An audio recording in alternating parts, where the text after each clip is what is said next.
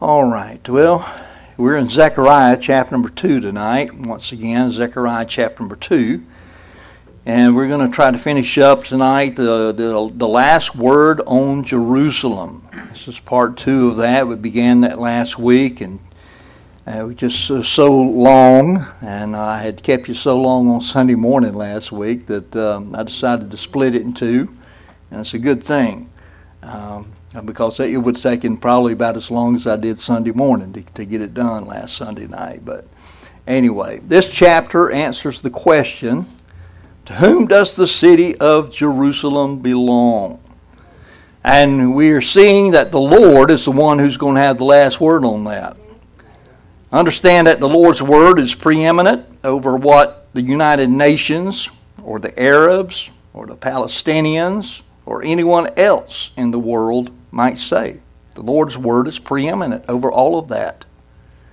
And the answer is clear from the Bible, and we'll see when we get down to verse 12 and 13. God's words are vitally significant concerning a solution to the Middle East question. It's absolutely clear that the Lord will have the last word on Jerusalem, and the nations will be silenced. I'm talking about the Gentile nations will be silenced. And it matters not how many nations join in the discussion against Israel. And before long, it's going to be all of them. Amen. They're all going to come against Israel. And they're all going to see that Israel's the problem. They will think that Israel's the problem. But Israel's not the problem.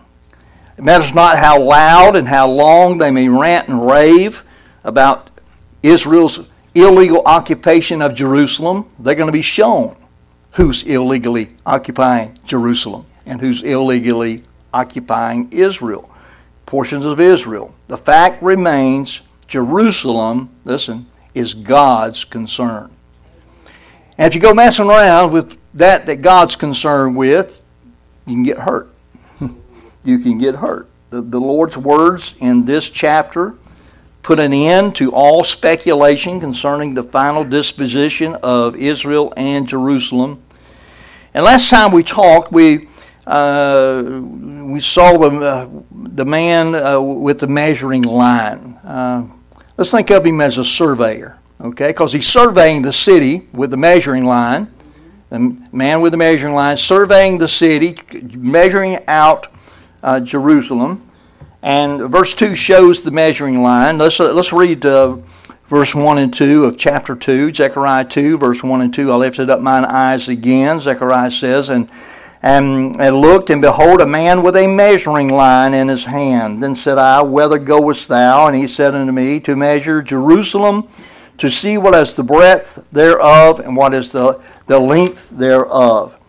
And we saw that, shows how the measuring line was used to measure the future city of Jerusalem that's to be restored, with a view of the completion of that task. Now, it was not completed during Zechariah's day. Okay? What we're seeing here, some of this speaks of portions of what has a temporary fulfillment and has a future fulfillment, and this completion of this task is in the future. Look at verse 3. And behold, the angel that talked with me went forth, and another angel went out to meet him, and said unto him, Run, speak to this young man, saying, Jerusalem shall be inhabited as towns without walls, for the multitude of men and cattle therein. Now that's not been fulfilled yet either. When they came back into the land, Jerusalem was not overcrowded. This is speaking of the enlargement of Jerusalem in the day when the Lord comes back. Jerusalem will be enlarged, be a lot of folks living there, but they will have no walls of protection because none are going to be needed. And we see none are going to be needed because of verse 5. Think of verse 5. For I, saith the Lord, will be unto her a wall of fire round about, and will be the glory in the midst of her. The Lord's going to be the wall, and it's not going to be the wall as we think about it, wall of fire. Speaks of the Lord himself being Jerusalem's protection, and his glory is going to be there when he comes at the end of the tribulation there, and he assumes his place for the millennial reign there in Jerusalem on the throne. Now tonight we move on to verses 6 and 7. And let's notice Israel's gathering and God's judgment upon the Gentile nations. Notice Israel's gathering and God's judgment upon the Gentile nations.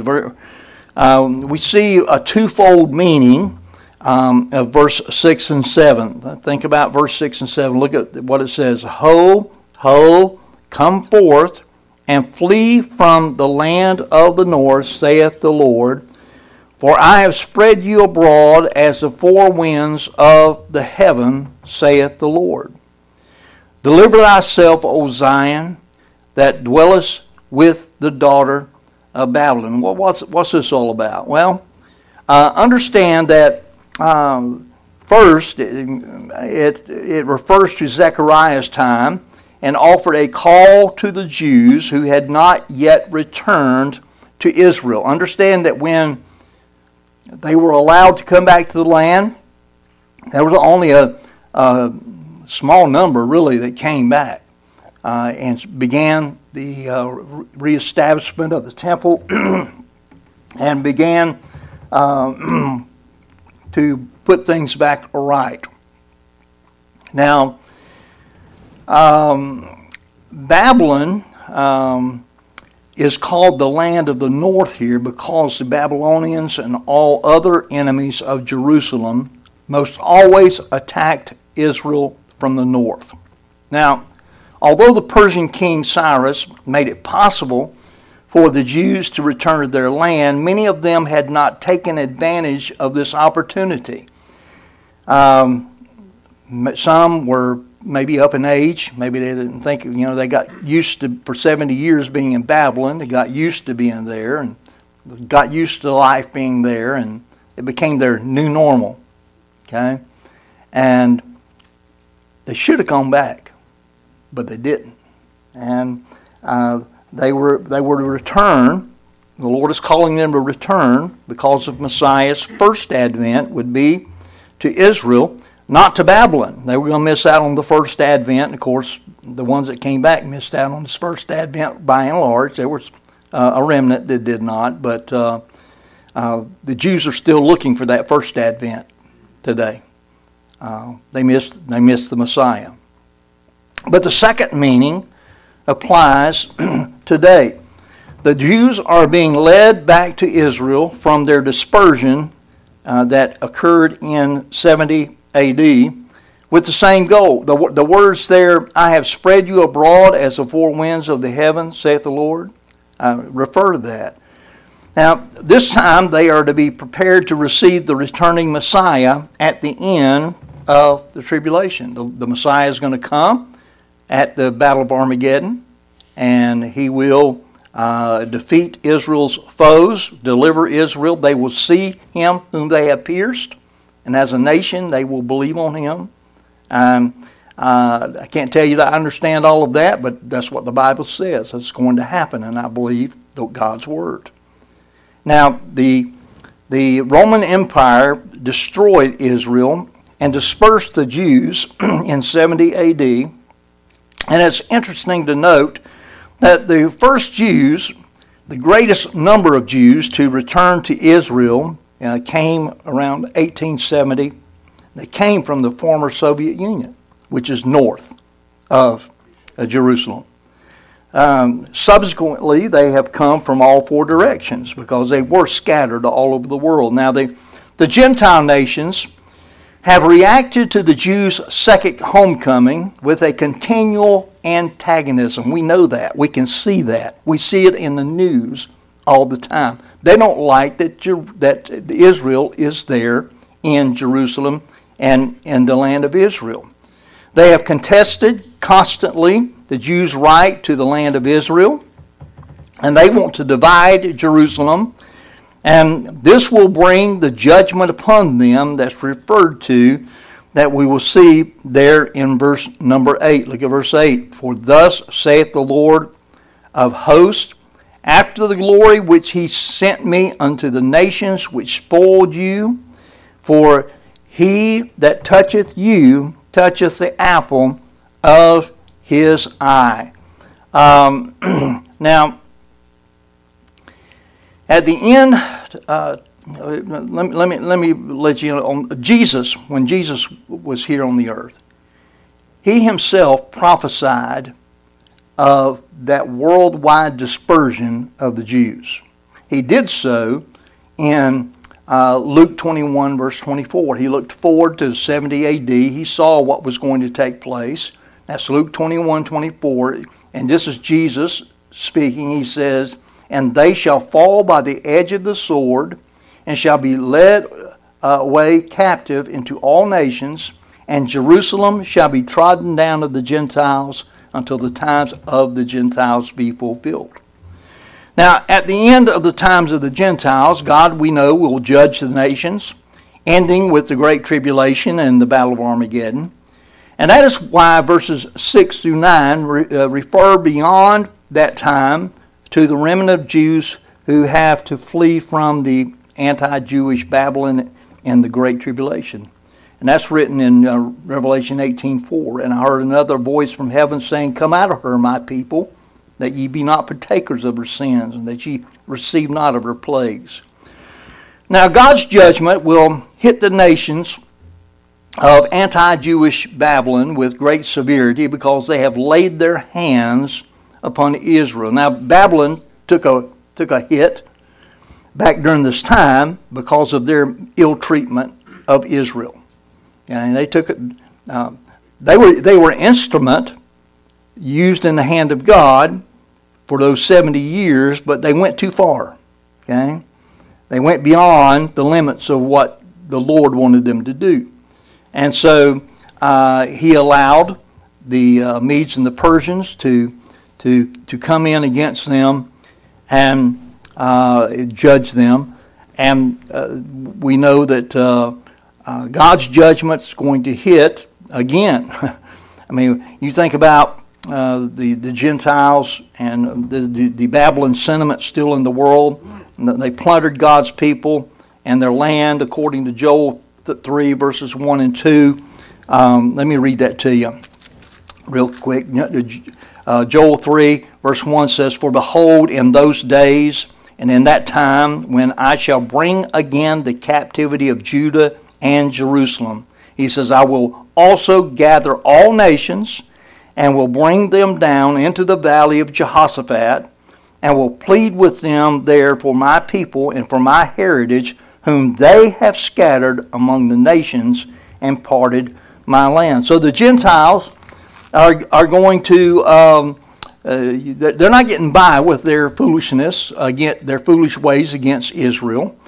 The one who has declared Jerusalem as his possession, and that's the Lord, is going to bring them into judgment. Understand that whoever attacks the honor of the Jewish people also attacks God's honor.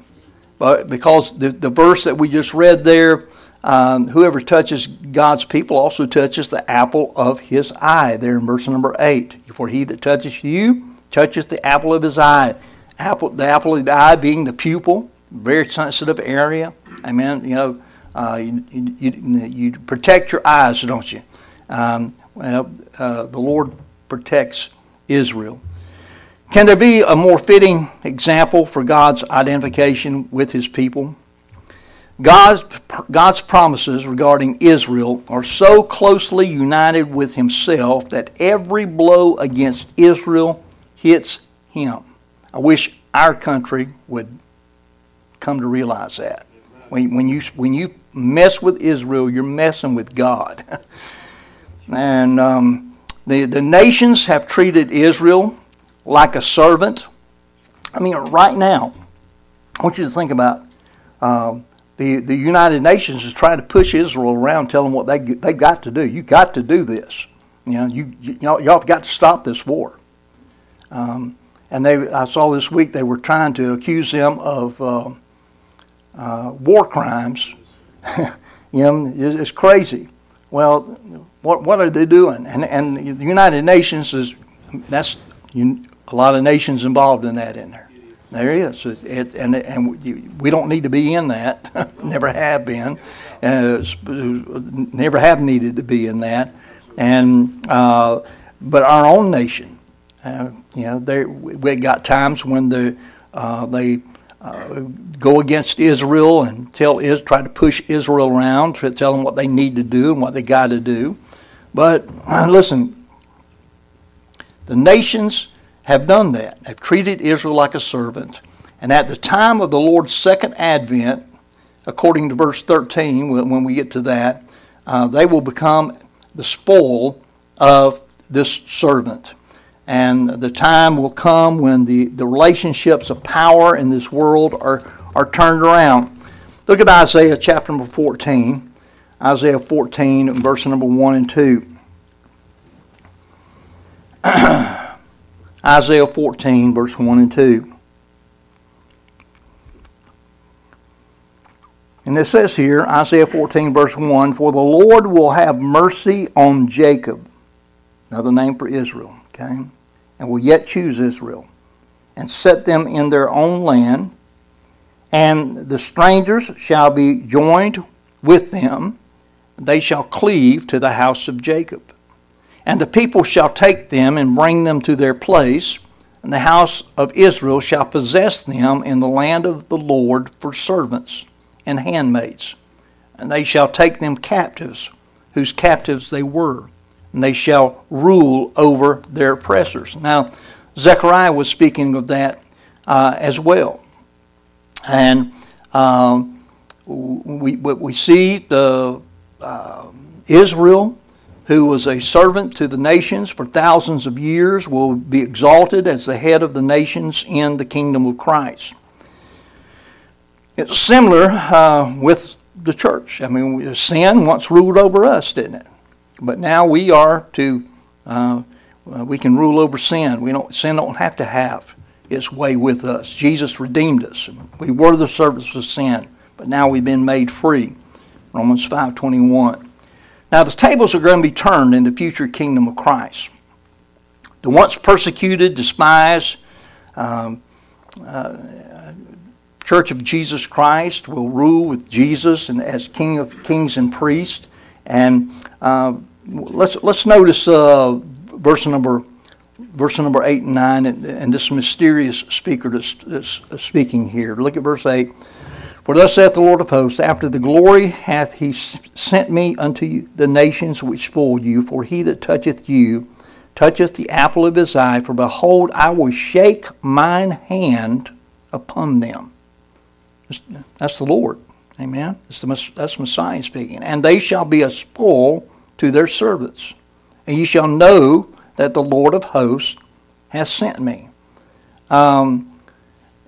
Who's going to be appearing? He says there in verse number 8, "After the glory, for thus saith the Lord of hosts, after the glory hath he sent me unto you." Who's going to appear as the glory of God? Well, it's going to be the Lord Jesus. Matthew 24, verse 30.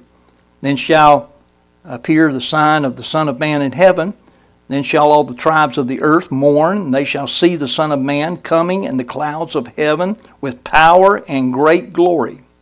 Glory. Who allowed himself to be sent to the nations for the sake of God's glory? Jesus. Luke 2:32, "A light to lighten the Gentiles, and the glory of thy people Israel." Who's made a judge over the nations? Talks about being a judge here. John 5:22, Jesus said, "For the Father judgeth no man, but hath committed all judgment unto the Son." Matthew 25:32, and it talks about, "And before him shall be gathered all nations. He shall separate them one from another, as shepherd divideth the sheep from the goats." Who should they recognize as the one that God sent? They didn't recognize him the first time, did they? We're talking about Messiah. Now, listen what Jesus said in Luke 10:16. He said, "He that heareth you heareth me, and he that despiseth you despiseth me, and he that despiseth me despiseth him that sent me." In other words, You despise the Son, you despise the Father. And so the one that the Father sent is Jesus Christ. And our text points to that Messianic age. No one but the Messiah himself could be meant here. God knows the day in which his people will finally realize who he sent to them, And the Lord is also the Lord of hosts. Amen. Verse 8, and speaks here many times in the first person. This is the Messiah's self-confession to his people. His self-confession.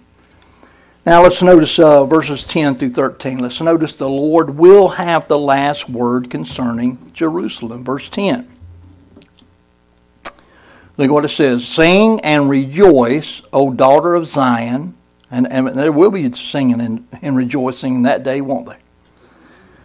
O daughter of Zion, for lo, I come, and I will dwell in the midst of thee, saith the Lord. And many nations shall be joined to the Lord in that day, and shall be my people. And I will dwell in the midst of thee. And thou shalt know that the Lord of hosts hath sent me unto thee. And the Lord shall inherit Judah, his portion, in the Holy Land. By the way, that's the only place that you will find Holy Land. We'd refer to Israel as the Holy Land. That's where you find it. Only place. The Holy Land.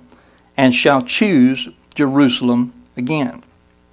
Be silent, O all flesh, before the Lord, for he is raised up out of his holy habitation. So Christ will return, and will return again to Jerusalem. And he calls the city daughter of Zion, expressing his compassion for his people. And he will arise in his heavenly abode to enter into the temple of the earthly Jerusalem. His promise there in verse 10, he says, Lo, I come and will dwell in the midst of thee, saith the Lord. That's going to be realized in 5 stages. We know that part of it's already taking place. The Lord dwelt with his people through the tabernacle and later through the temple. Amen. We know God dwelt with men at Christ's first advent. That the Word was made flesh and dwelt among us. The Word was made flesh and dwelt among us. We beheld his glory, the glory as of the only begotten of the Father, full of grace and truth. Through Christ's death, resurrection, and ascension, and since Pentecost, the Holy Spirit lives in the hearts of all born-again believers. 1 Corinthians 3:16 talks about that we are the temple. Okay? We're the temple of God. And following the rapture, the Lord will dwell in spirit among a remnant of his people by sealing them. Remember him sealing the 144,000 in Revelation 7:1 through 8? Who has a sealing ministry? The Holy Spirit has a sealing ministry. He has sealing. We're sealed by the Holy Spirit. But he will seal that 144,000 Jews and the remnant of his people in that day. And finally, the Lord will return visibly and in glory to live in the midst of his people. Look back at verse number 5 again. For I, saith the Lord, will be unto her a wall of fire about her, and will be the glory, notice, be the glory in the midst of her. As his presence is there. And then we see that very presence again there in verse 13. Be silent, O all flesh, before the Lord, for he is raised up out of his holy habitation. There's no greater joy and no more meaningful a life than the life containing the presence of the Lord Jesus Christ. We who are saved know that. Amen. We got the presence of Christ in our life. What a blessing that is. The Lord will dwell beyond Israel and Jerusalem amongst the nations, according to verse 11 there. Many nations, it says, shall be joined to the Lord in that day, and shall be my people. And I will dwell in the midst of thee, and thou shalt know that the Lord of hosts hath sent me unto thee. Many nations will be joined to him. Then Revelation 21 verse 3 will be fulfilled. And I heard a great voice out of the heavens saying, Behold, the tabernacle of God is with men, and he will dwell with them, and they shall be his people. God himself shall be with them and be their God. And I realize that's talking about when the New Jerusalem comes down. And we'll have the presence of God there. But as a result, all men will become silent and will not be able to say anything here negative about Israel or Jerusalem. I mean, that will be ended. Her greatest advocate will take a seat and will have the last word. He will rule and he will reign from Jerusalem. And as I said, by the only text in the Bible describing Israel as the Holy Land. And remember what holy means? Remember what it means? Set apart. When you're set apart unto God for his particular purpose. That's what it means. Holy. When you think of holy, or you think of the word sanctify, those are the same words, sanctify, holy. Set apart unto God for his particular purpose. We are that way as believers. We're set apart by God unto him for his particular purpose. But Israel is also set apart by God for his particular purpose.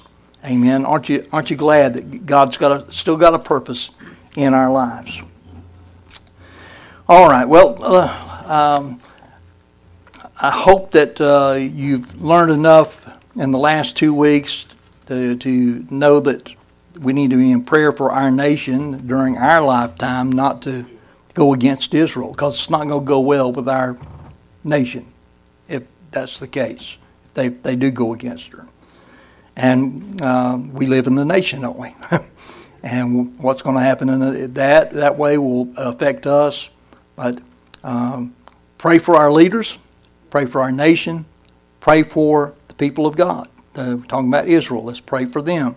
That's what God would have us to do. Let's pray. Father, we thank you for